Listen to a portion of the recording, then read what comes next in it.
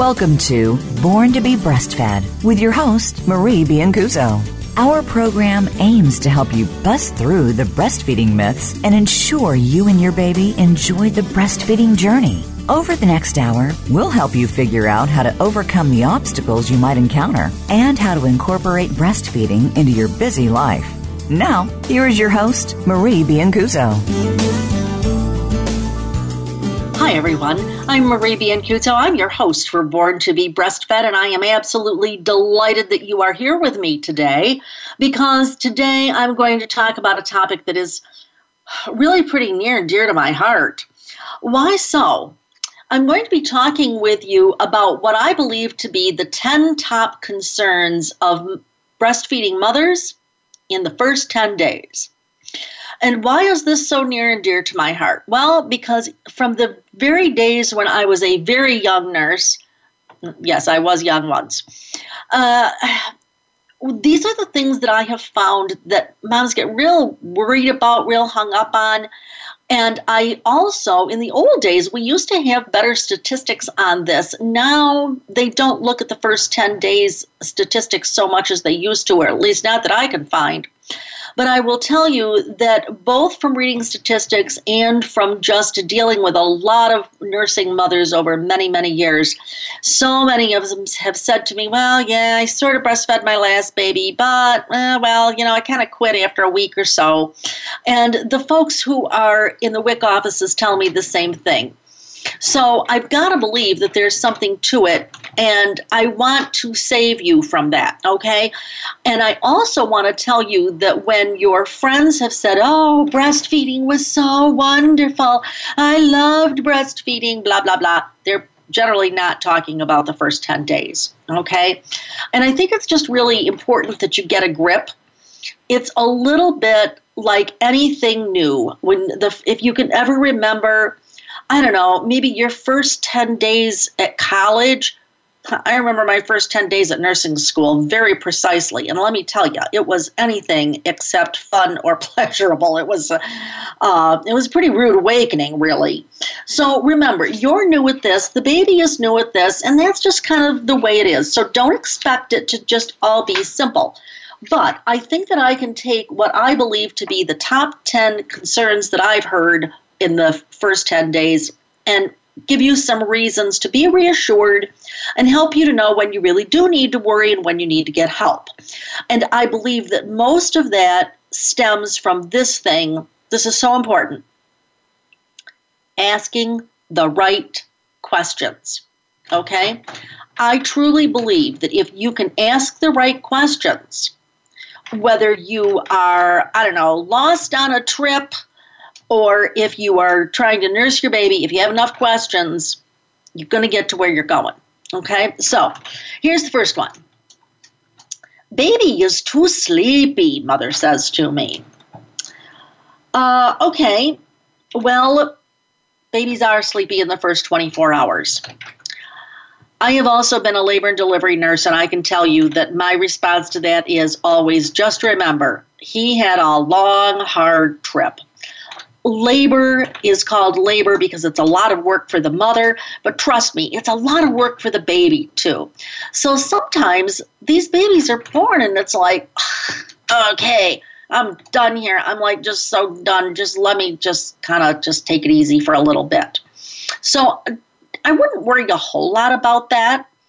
Now, here's another thing too. I believe, and I do not have good evidence for this other than just having helped hundreds of women. But if the baby has not been exposed to medications during labor, generally they will get born and start suckling within the first hour or so. Now, we do have good evidence for the first hour or so. The medications is what's more controversial. But anyway, that's what I would say. For sure, if they have had an unmedicated labor experience, they will probably suckle within the first hour. But after that, what do? They conk out, okay? They go into a deep sleep, and that's okay. And so also during that first day, and I'm going to say the first 24 hours, because we know that babies are born during the day, they're born at night, et cetera, et cetera. Okay. But in that first 24 hours, I think what you'll find is the baby is kind of like, okay, I got to where I'm going. Just let me unpack my suitcase here and let me just get a little rest. That is not at all uncommon. I think the big question comes, how soon do you worry about whether or not the baby is getting enough food? I'm hesitant to answer that question because, again, I think the evidence is not real clear on this. What I would say is that I've worked in some hospitals where the doctors get really, really nervous when the baby hasn't eaten in 3 or 4 hours. I've worked in other hospitals where they don't really worry about it much at all in that first 24 hours. And with the rationale being that the baby is born with reserves, I guess would be the right word. And so it may or may not be worrisome if you have a full-term, healthy baby who has no issues. Notice I'm making a big qualifier there. But truly, I would make sure that I talked with my pediatrician about my particular baby.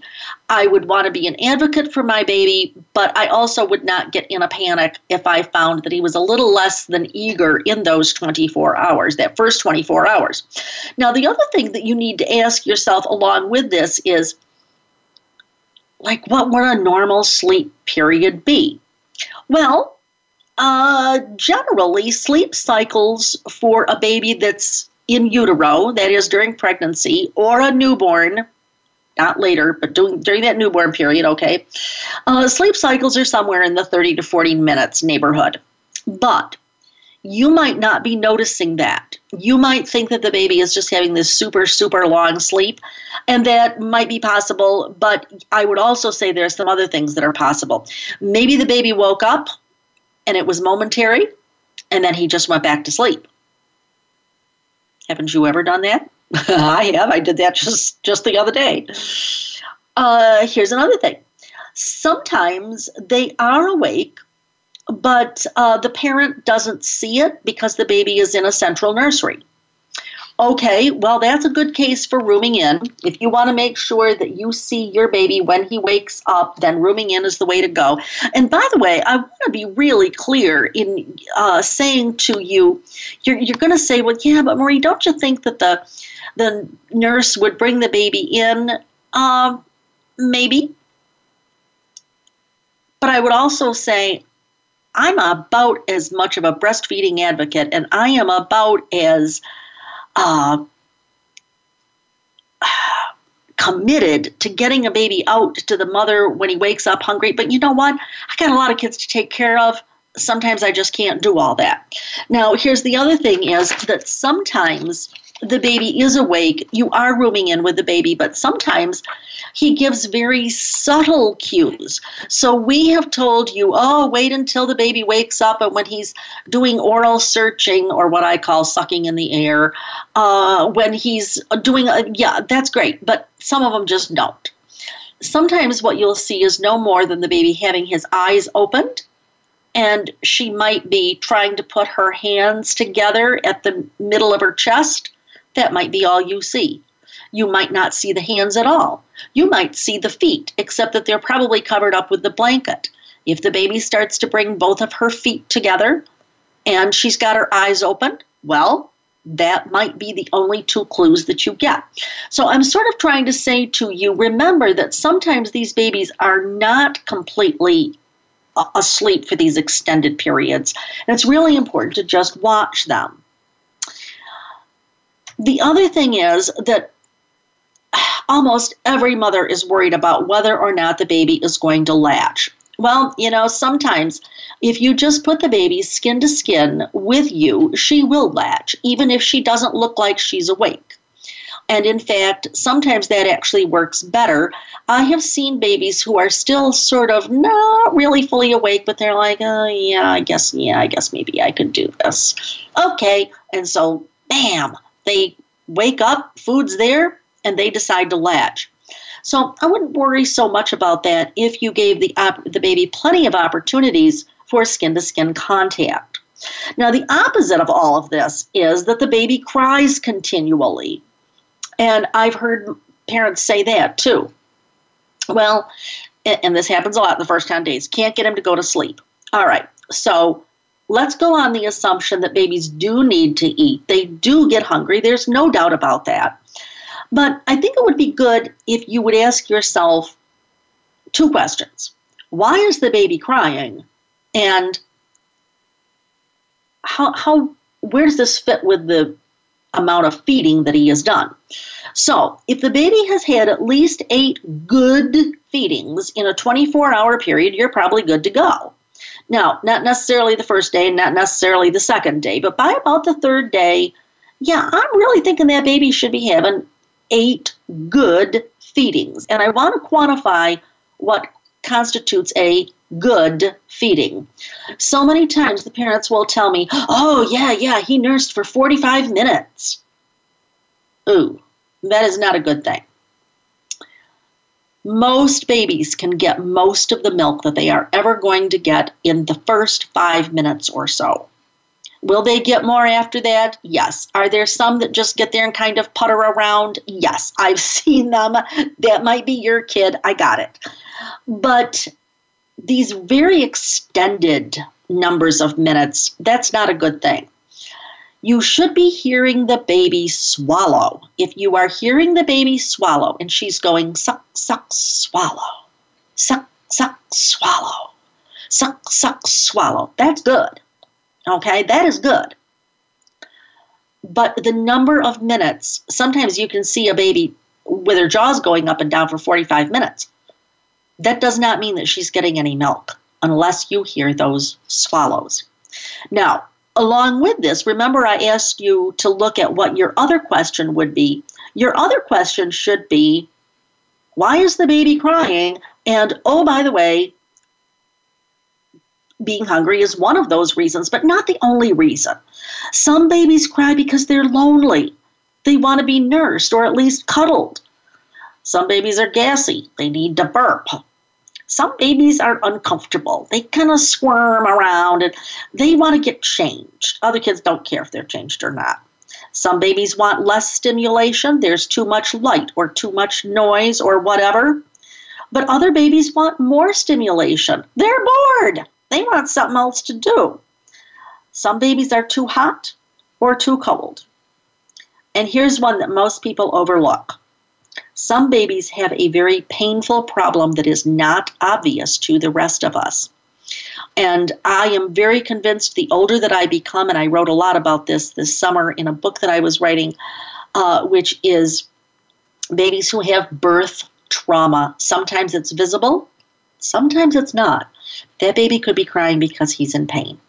All right, now on the other side of the break, we're going to come back, and I'm going to tell you some other questions that you should be raising with the other concerns that I know you have. Don't go away. We'll be right back after this short break.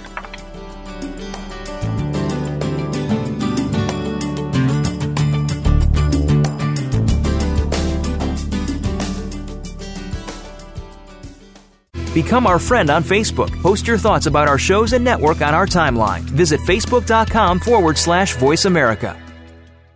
Do you need breastfeeding training for your hospital staff? Maybe you need to offer all 15 sessions to meet the baby-friendly requirements. Or perhaps you need just a few sessions. Check out Marie's new course, Best Practices for Breastfeeding Management. It's perfect for improving your exclusive breastfeeding rates and helping staff earn contact hours. You know Marie will focus on the clinical outcomes, not just the training process. Marie's course offers the ultimate in flexibility and convenience. It's online 24/7, so staff can study at their own pace. You can use the course for all of your staff or just your newly hired staff. And Marie offers a tracking report, so you can tell who has started or finished. Best of all, staff can print out their own certificate when they finish. Don't waste another minute trying to develop your own course. Trust America's leading breastfeeding educator to provide staff training that works. Call Marie today at 703-787-9894. 703-787-9894 and ask for your bulk discount.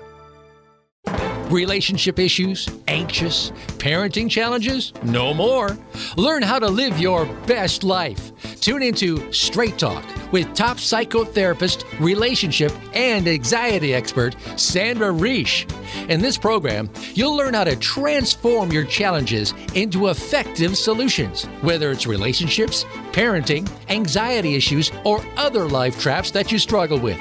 Sandra will show you how to change them and how to live the life of your dreams. Listen every Thursday afternoon at 6 p.m. Eastern Time and 3 p.m. Pacific Time on the Voice America Health and Wellness Channel. Was your breastfeeding experience stressful or challenging? Did you face an unusual obstacle and go on to meet your goals? If so, we'd like to hear from you, and so would other mothers. Email radio@borntobebreastfed.com to see if you can be Marie's next guest. Have you friended us on Facebook yet? Why not? Just go to facebook.com/Voice America or search for the keywords Voice America. Once you are part of our Facebook network, you'll receive daily messages about what's happening with our shows, this week's featured guests, and new happenings at the Voice America Talk Radio Network. And you can add your voice to the always active discussions on our timeline. Just go to facebook.com/Voice America or search for Voice America.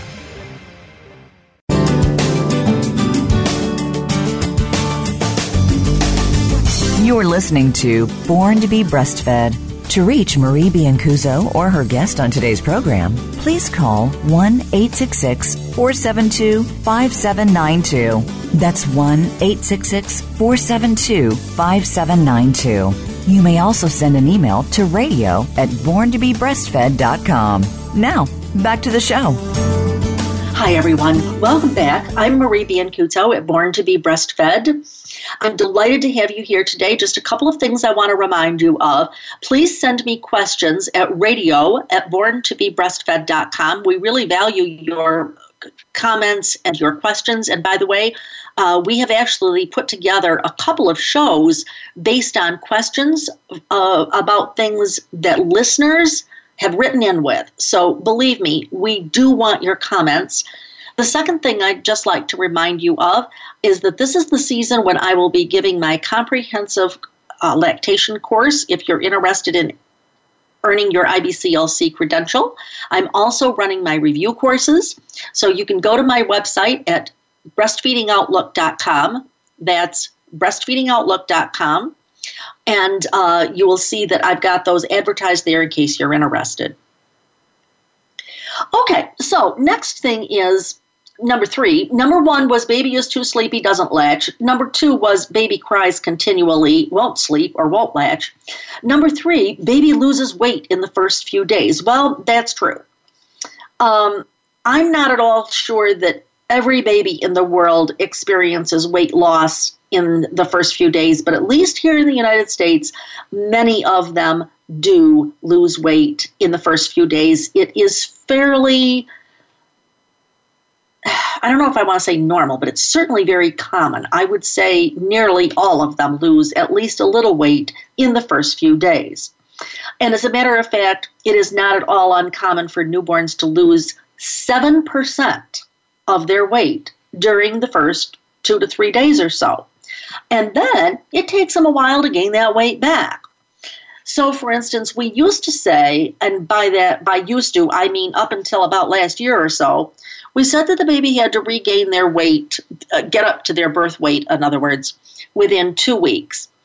And in their recent protocol, the Academy of Breastfeeding Medicine said that a little more than 97% of newborns, and I'm quoting directly here, said a little more than 97% of newborns regained their weight within 3 weeks. And that's a direct quote from their 2017 protocol. So don't worry if your baby doesn't regain his weight by 2 weeks. It might be 3 weeks. To me, the important part is the baby going in the right direction? Is he making weight gains? And are those weight gains progressively a little better? Is he going somewhere? Then I think that that's really, really important that you understand that. Now, here's another word of caution, however. My question to you is, Did you have epidural anesthesia or epidural analgesia? If so, remember that in order for that epidural infusion, you have to have a lot of extra IV fluid on board, which means you are like super hydrated. You got a lot of fluid running around your body. Presumably you had this in labor. There are several studies out there now. The one that I found the most helpful was Carolyn Chantry's study, and that's a few years old. There are some other studies that have been done before as well as after her study. But basically what she showed, a very well done study, basically what she showed was that this extra fluid that the mother has on board from her IV contributes to what you and I would probably refer to as water weight for the baby. So it kind of makes sense, doesn't it? So here's the thing.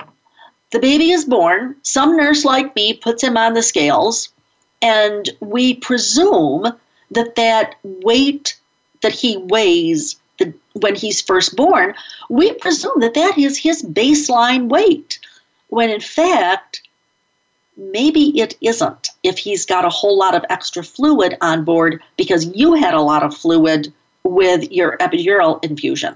So here's what I would do. I would not be complacent about this, and I don't want you to be complacent about this, but I would have this discussion with your pediatrician.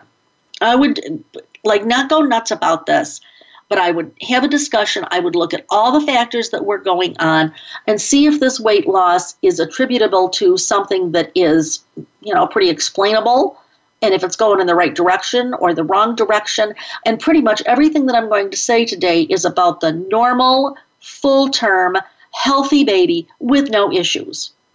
As soon as you start having babies that are less than for a full term or babies that have issues, that's a different discussion. Okay, so that's concern number 3. Here's concern number 4. The baby has jaundice. Okay, well, the question that you should raise here is, why is your baby jaundice? There are different types of jaundice, and I don't want to take the time to go into all of that today. But jaundice is a yellowish discoloration of the baby's skin, and it's due to these extra red blood cells that the baby can't break down, okay? And babies just have a very immature liver. They don't do real well with breaking down red blood cells. So this is sometimes called physiologic jaundice. Some doctors have called it idiopathic jaundice. And I would be quick to say that it's sort of not normal, I suppose, because one does need to break down those red cells, but it's very common. And it's common in both breastfed and formula-fed babies. So this so-called physiologic jaundice should not in any way be confused with what is called breast milk jaundice. Now, people get confused with this. They think that just because the baby is breastfeeding, that he has what is called breast milk jaundice, and that's just not true, okay? And actually, I think that, I think somebody just came out with a new term for it as well. But anyway, this jaundice that happens because of some unidentified component in human milk is called generally breast milk jaundice, and it doesn't even start until the baby is about 2 weeks old. So we're just talking today about babies that are less than 10 days old. So if your baby gets jaundice-y in the first few days, it is not breast milk jaundice. It is not due to something in your milk, okay? Really want you to get clear about that. And by the way, breast milk jaundice is extremely uncommon. Now, the old school philosophy was that the baby needed to get water in order to be prevented from getting jaundice. And honestly, this just drives me kind of out of my living mind. This was put to rest in an absolutely brilliantly done study in 1982 by Dr. Di Carvalho. And Dr. DiCarvalho, if you're out there, and if it was 1981, I apologize. But anyway, he really did a lot of studies in those 2 years.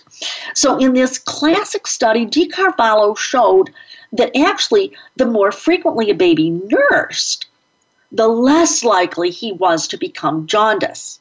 So you don't want to be giving the baby the water or the formula. You want to be able to give him your milk because you have colostrum in those first days, and colostrum has a laxative on the baby, okay? A laxative effect, I should say.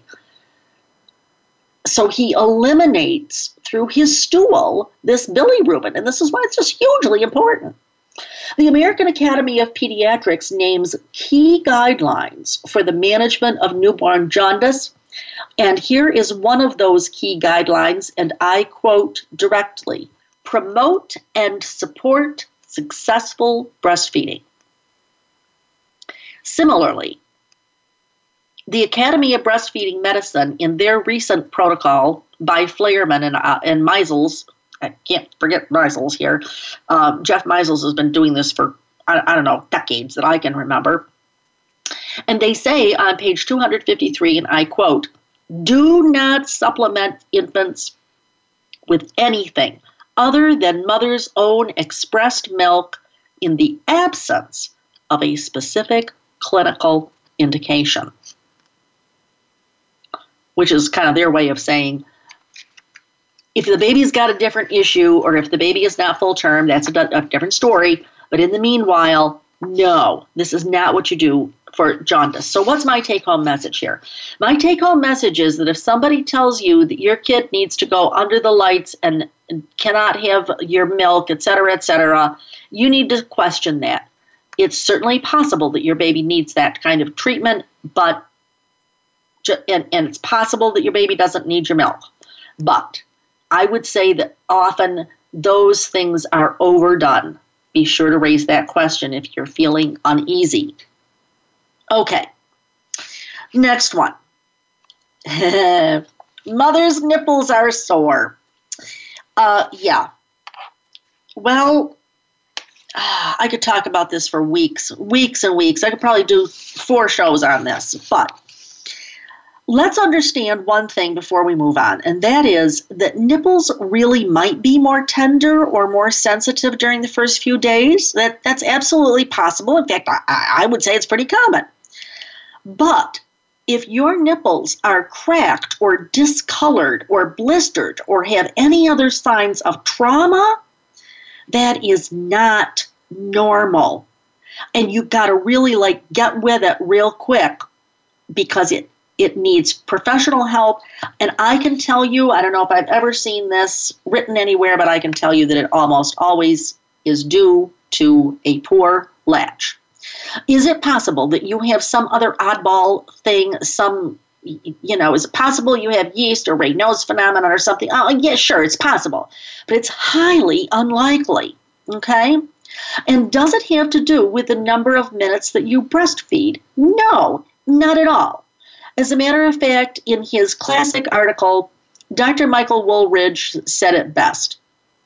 He said that if a baby is attached to the breast correctly, any amount of suckling is likely to result in sore nipples. So, really important, get help if you have a poor latch, or as my friend and my guest, Pamela Douglas says, fit and hold, whatever you want to call it. But get help, and you will know from my show with Wendy Jones that putting some cream on your nipples is unlikely to do the job. Don't go away. We'll be right back after this short break.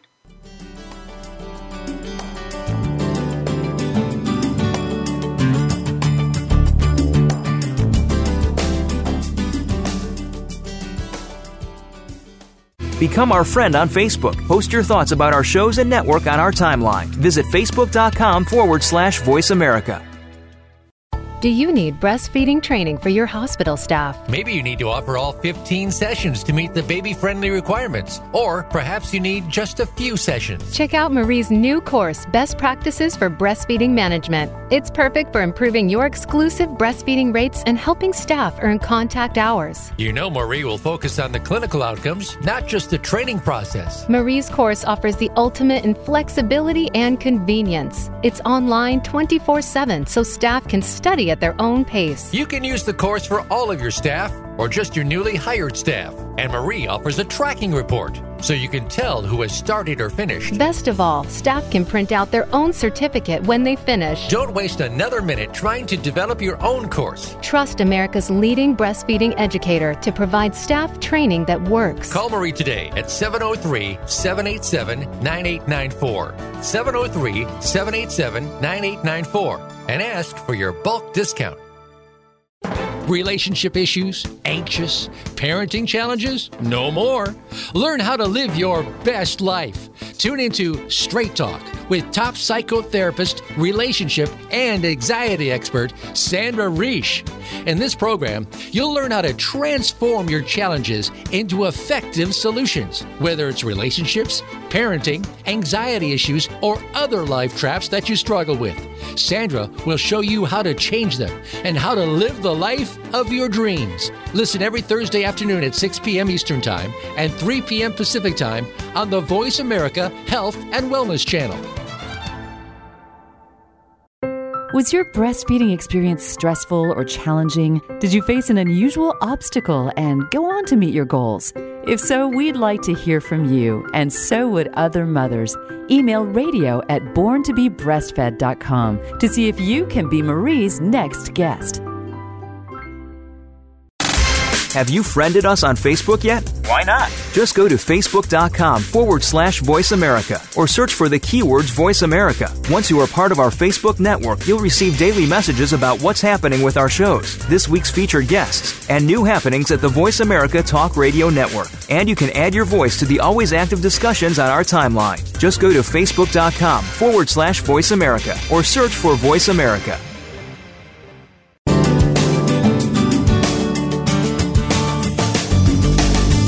You're listening to Born to be Breastfed. To reach Marie Biancuzzo or her guest on today's program, please call 1-866-472-5792. That's 1-866-472-5792.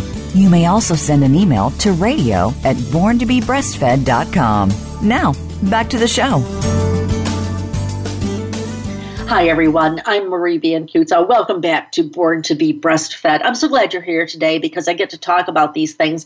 And by the way, if you just think I'm wrong, you can tell me. But I really do believe that these are the 10 things that I have heard most frequently in the first 10 days that moms worry about, and then often they end up giving up breastfeeding. And I really want to save you from that. All right, so here is, but before we get to that one, here's the next one, which is mother has engorgement and is uncomfortable and thinks that it's bad. All right, well, let's just back up a minute, because the question you should ask yourself here is engorgement normal or not? Well, yes, engorgement might be normal. And why do I say that? I say that because we expect the breasts to fill up with milk, right? That's what lactation is. That's how you nurse. You get milk in your breasts. And so physiologic engorgement is a good thing because the breasts are filling up with milk. And yes, they should feel like they're filling. They might feel full. They might feel tender. All that is normal. However, there is the other thing, which is pathologic engorgement, and that is not normal. By that, I mean I have seen women who have engorgement where the milk is absolutely like they're kind of coming apart at the seams. And the only thing I can explain that is their breasts feel rock hard. They are as hard as a rock. deliberately telling you that twice, because there is, okay, like if you take your fingers right now and if you press on your chin, that's what it feels like if you have this pathologic engorgement. That is not normal. So you say, well, Marie, so why would I get this pathologic engorgement? Generally, it's because you're not having the baby at breast often enough. And I would say that for some people, it doesn't take very long for them to get that way. For other people, it can be just, it can be several times. It kind of depends. But what I also want you to understand is that if you are constantly putting that baby to breast, putting the baby to breast, putting the baby to breast, there is a high likelihood that you will be able to avoid it. Now, that should give you another question, which is, Marie, do I need to nurse on both sides every time? No, not really. But I would say you do need to do it enough so that so that the milk is coming out of both breasts in those first few days. Because otherwise you could end up with this bad or physiologic engorgement. But ideally, what you have is just a fullness or a feeling of filling. That was a tongue twister, a feeling of filling. And that's all good, okay? But I also want to let you know that this engorgement really differs a lot from woman to woman. And I say that because this is a very old study that most people are not aware of, but it was the study done by Hill and Humanek. And Pam, pardon me if I got this wrong. It might have been Humanek and Hill. I never can remember which one of you is which. I mean, I know you when I see you. But anyway, this study, they showed that there were really 4 different types of ways in which women experience engorgement. Here's one. It's one episode of a firm, tender breast followed by a rapid decline in the signs and symptoms of engorgement. Okay, so that's number 1. Number 2, multiple peaks of this same engorgement feeling, and that's followed by a rapid decline in signs and symptoms each time.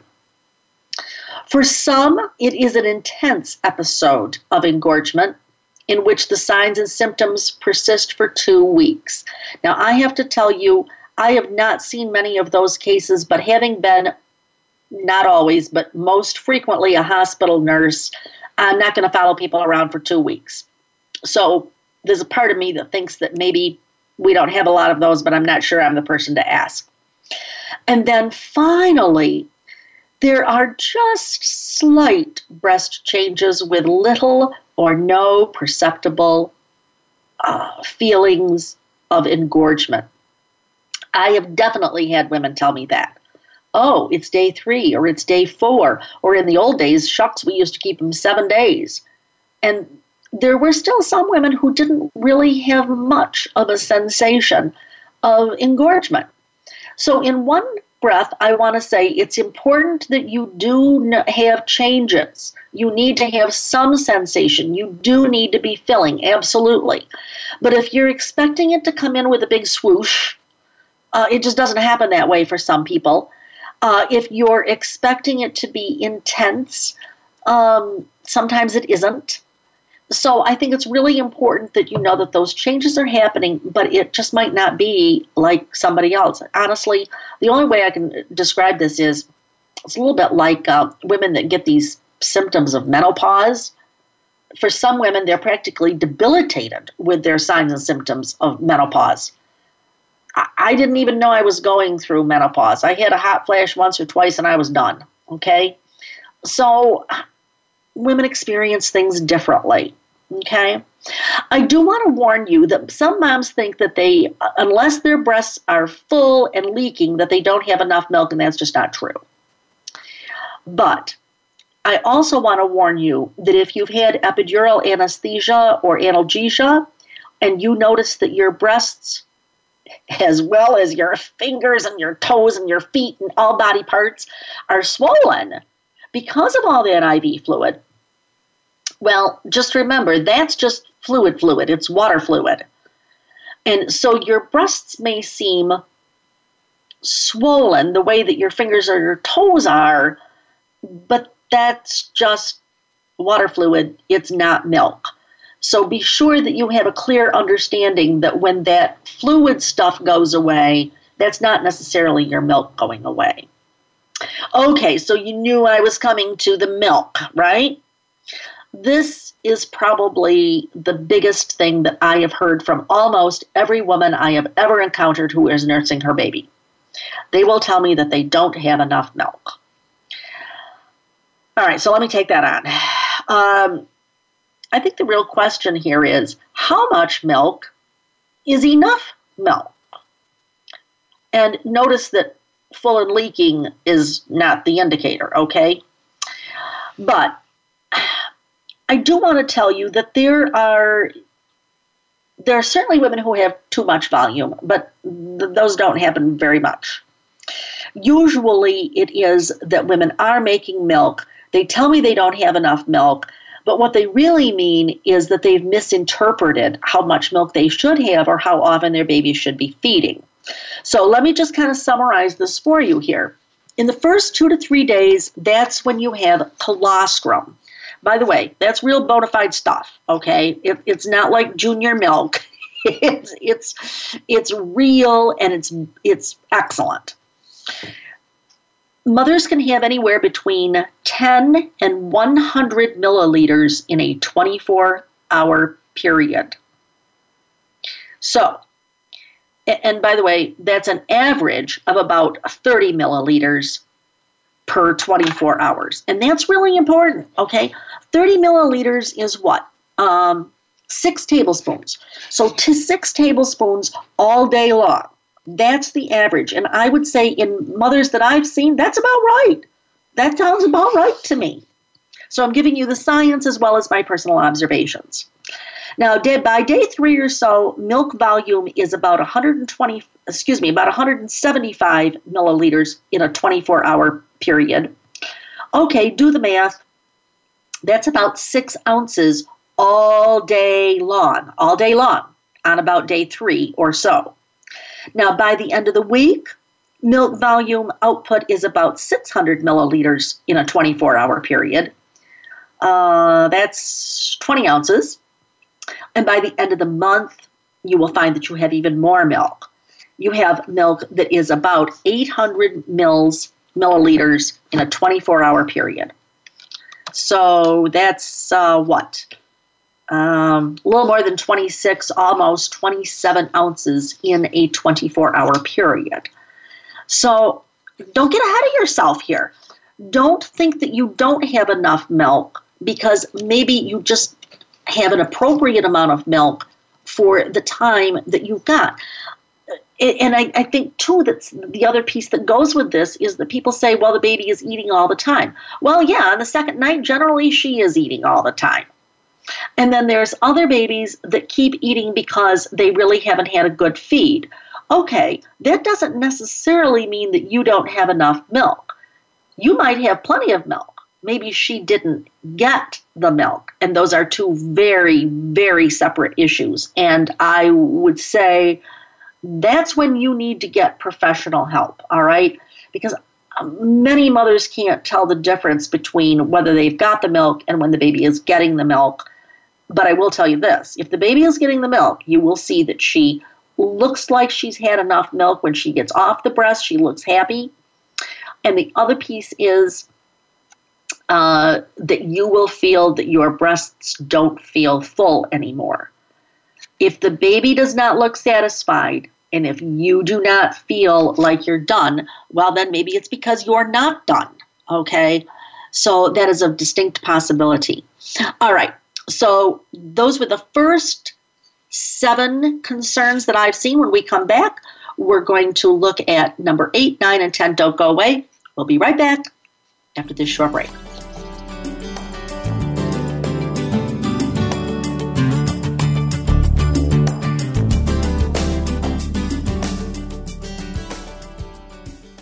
Become our friend on Facebook. Post your thoughts about our shows and network on our timeline. Visit facebook.com/Voice America.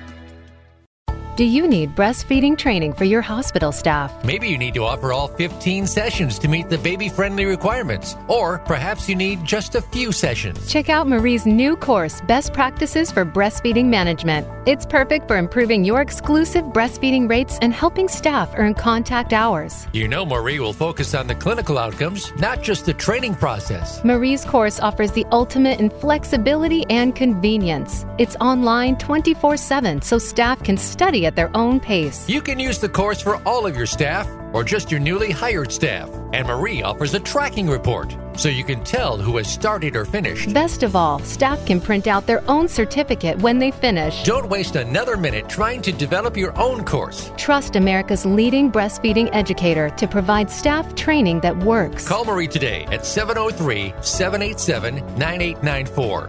703-787-9894 and ask for your bulk discount. Relationship issues? Anxious? Parenting challenges? No more. Learn how to live your best life. Tune into Straight Talk with top psychotherapist, relationship, and anxiety expert Sandra Reish. In this program, you'll learn how to transform your challenges into effective solutions, whether it's relationships, parenting, anxiety issues, or other life traps that you struggle with. Sandra will show you how to change them and how to live the life of your dreams. Listen every Thursday afternoon at 6 p.m. Eastern Time and 3 p.m. Pacific Time on the Voice America Health and Wellness Channel. What's the weirdest place I've ever done it? Probably at my niece's high school musical during intermission. I've done it on an airplane. In our minivan while his mother was driving. Hi, Mom. What's the weirdest place I've ever pumped? Probably the car dealership. In the bathroom at my sister's wedding. Finding a good place to pump can be hard. Donating breast milk is easy. No matter where you've pumped, you'd make a good donor to the Mother's Milk Bank at Austin. Learn how your milk can save lives at milkbank.org/gooddonor. Have you friended us on Facebook yet? Why not? Just go to facebook.com/Voice America or search for the keywords Voice America. Once you are part of our Facebook network, you'll receive daily messages about what's happening with our shows, this week's featured guests, and new happenings at the Voice America Talk Radio Network. And you can add your voice to the always active discussions on our timeline. Just go to facebook.com/Voice America or search for Voice America.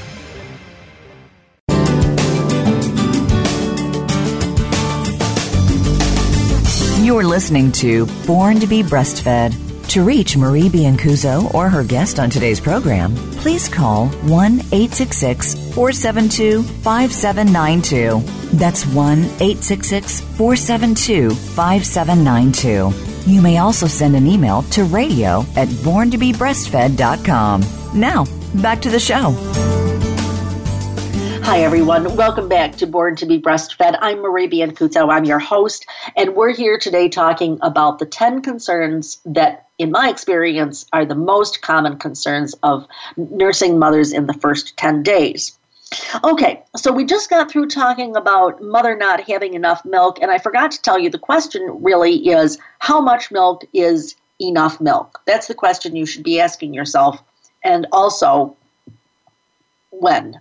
A day, a week, a month, what are we talking? So, concern number 8 is that the baby has too few, not enough, dirty diapers. So, the question you should be asking yourself is, okay, well, how many dirty diapers should a baby have here? And when? Just for the record, by the way, I've heard all of these terms. Poo, poop, poopy, feces, stool. My mother would say, my Italian mother would say caca, whatever it is you're calling it where you are, but I think everybody understands what a dirty diaper is, okay? Well, here's the clunker. You know, so many parents have heard, oh, breastfed babies can go for days without having a dirty diaper. That's true, but, and this is hugely important and very much misunderstood, even in the professional community, that is not true in the first month, and certainly not in the first 10 days, okay? You could easily have a baby with 12 dirty diapers inside of, first 3 or 4 days. Now, not the first day, okay? But by day 3 or 4, yeah, you could easily end up with 12 dirty diapers. Trust me, I've changed them. I'm pretty confident that's the case. Now, there's a boatload of research out there that shows how many stools babies are supposed to have. But I'm just going to tell it to you easy because this is easy to remember and it's pretty much right. In the first 24 hours, I want to see at least 1 stool, and that's your sticky, icky, thicky, green, black, tarry meconium. Okay? By day 2, I want to see at least 2 stools. By day 3, I want to see at least 3 dirty diapers. By day 4, I want to see 4 dirty diapers, and I want them to be a bright yellow and a soft consistency. If they are not yellow by day 4, it usually means that you've got a little problem with jaundice. So, those would be some parameters that I would give. All right, so the next question is, baby has too few wet diapers. Well, your question should be, how many wet diapers should a baby have and when? And by the way, here I've heard pee, pee-pee, wee, tinkle, piddle, urine, or in hospital lingo, void, any of those things, but I think that all constitutes a wet diaper. Now, here's the trouble. We've got in many, many books that babies are going to have 6 to 8 wet diapers a day, meaning 6 to 8 wet diapers in a 24-hour period. That's true, but that's not necessarily, in fact, it is not true in the first few days. So again, the scientific literature differs a little bit on this, but these are guidelines that I find that people can easily remember, and it is pretty much the truth. By day 1, within the first 24 hours, I want to see 1 wet diaper at least. If I see more than 1, fine.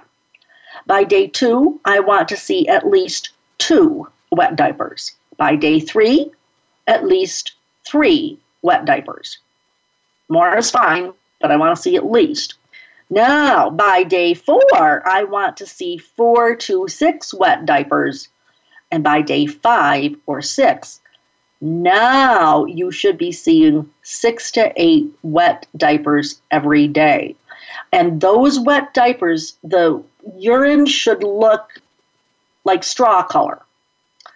I'm trying to think of something else other than straw for those of you who might not necessarily be looking at straw.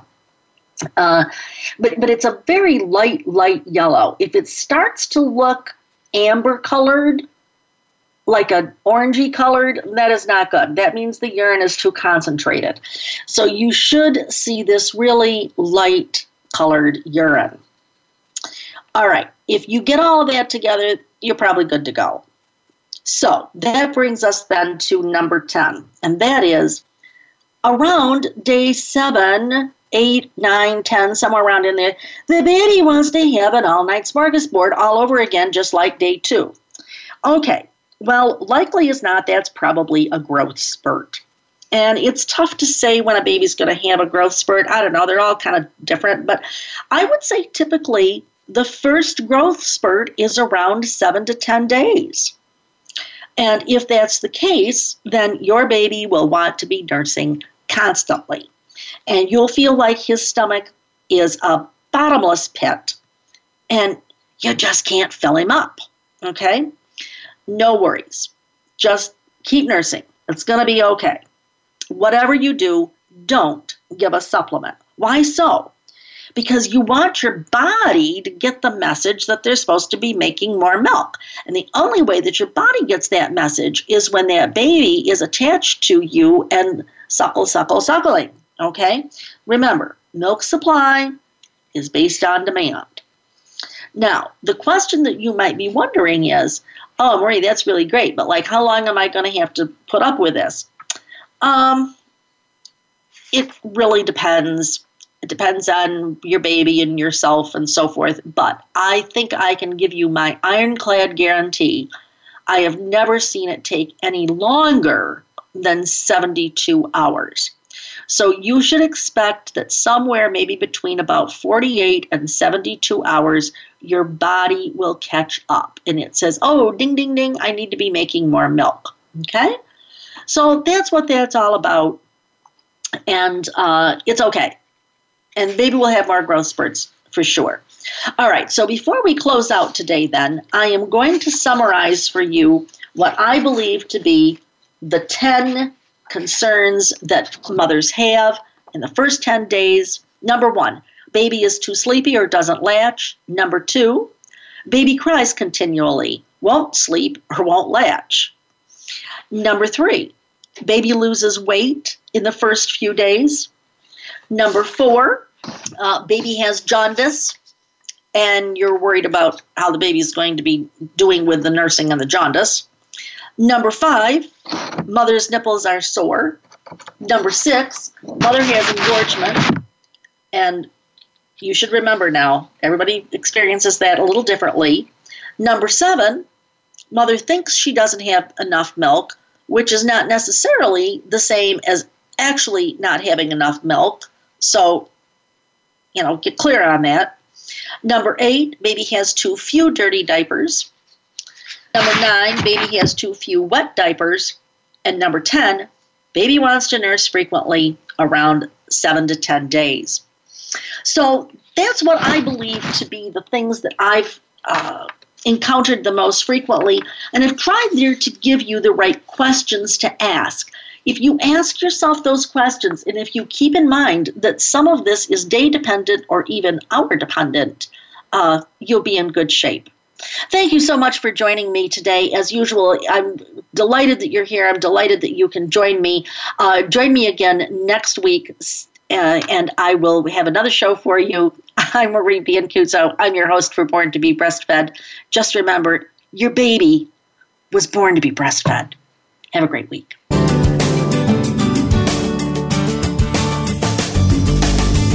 Thank you for tuning in this week to Born to be Breastfed. Please join Marie Biancuzzo next Monday at 3 p.m. Pacific Time, 6 p.m. Eastern Time on the Voice America Health and Wellness Channel. This week, do what's best for you and your baby.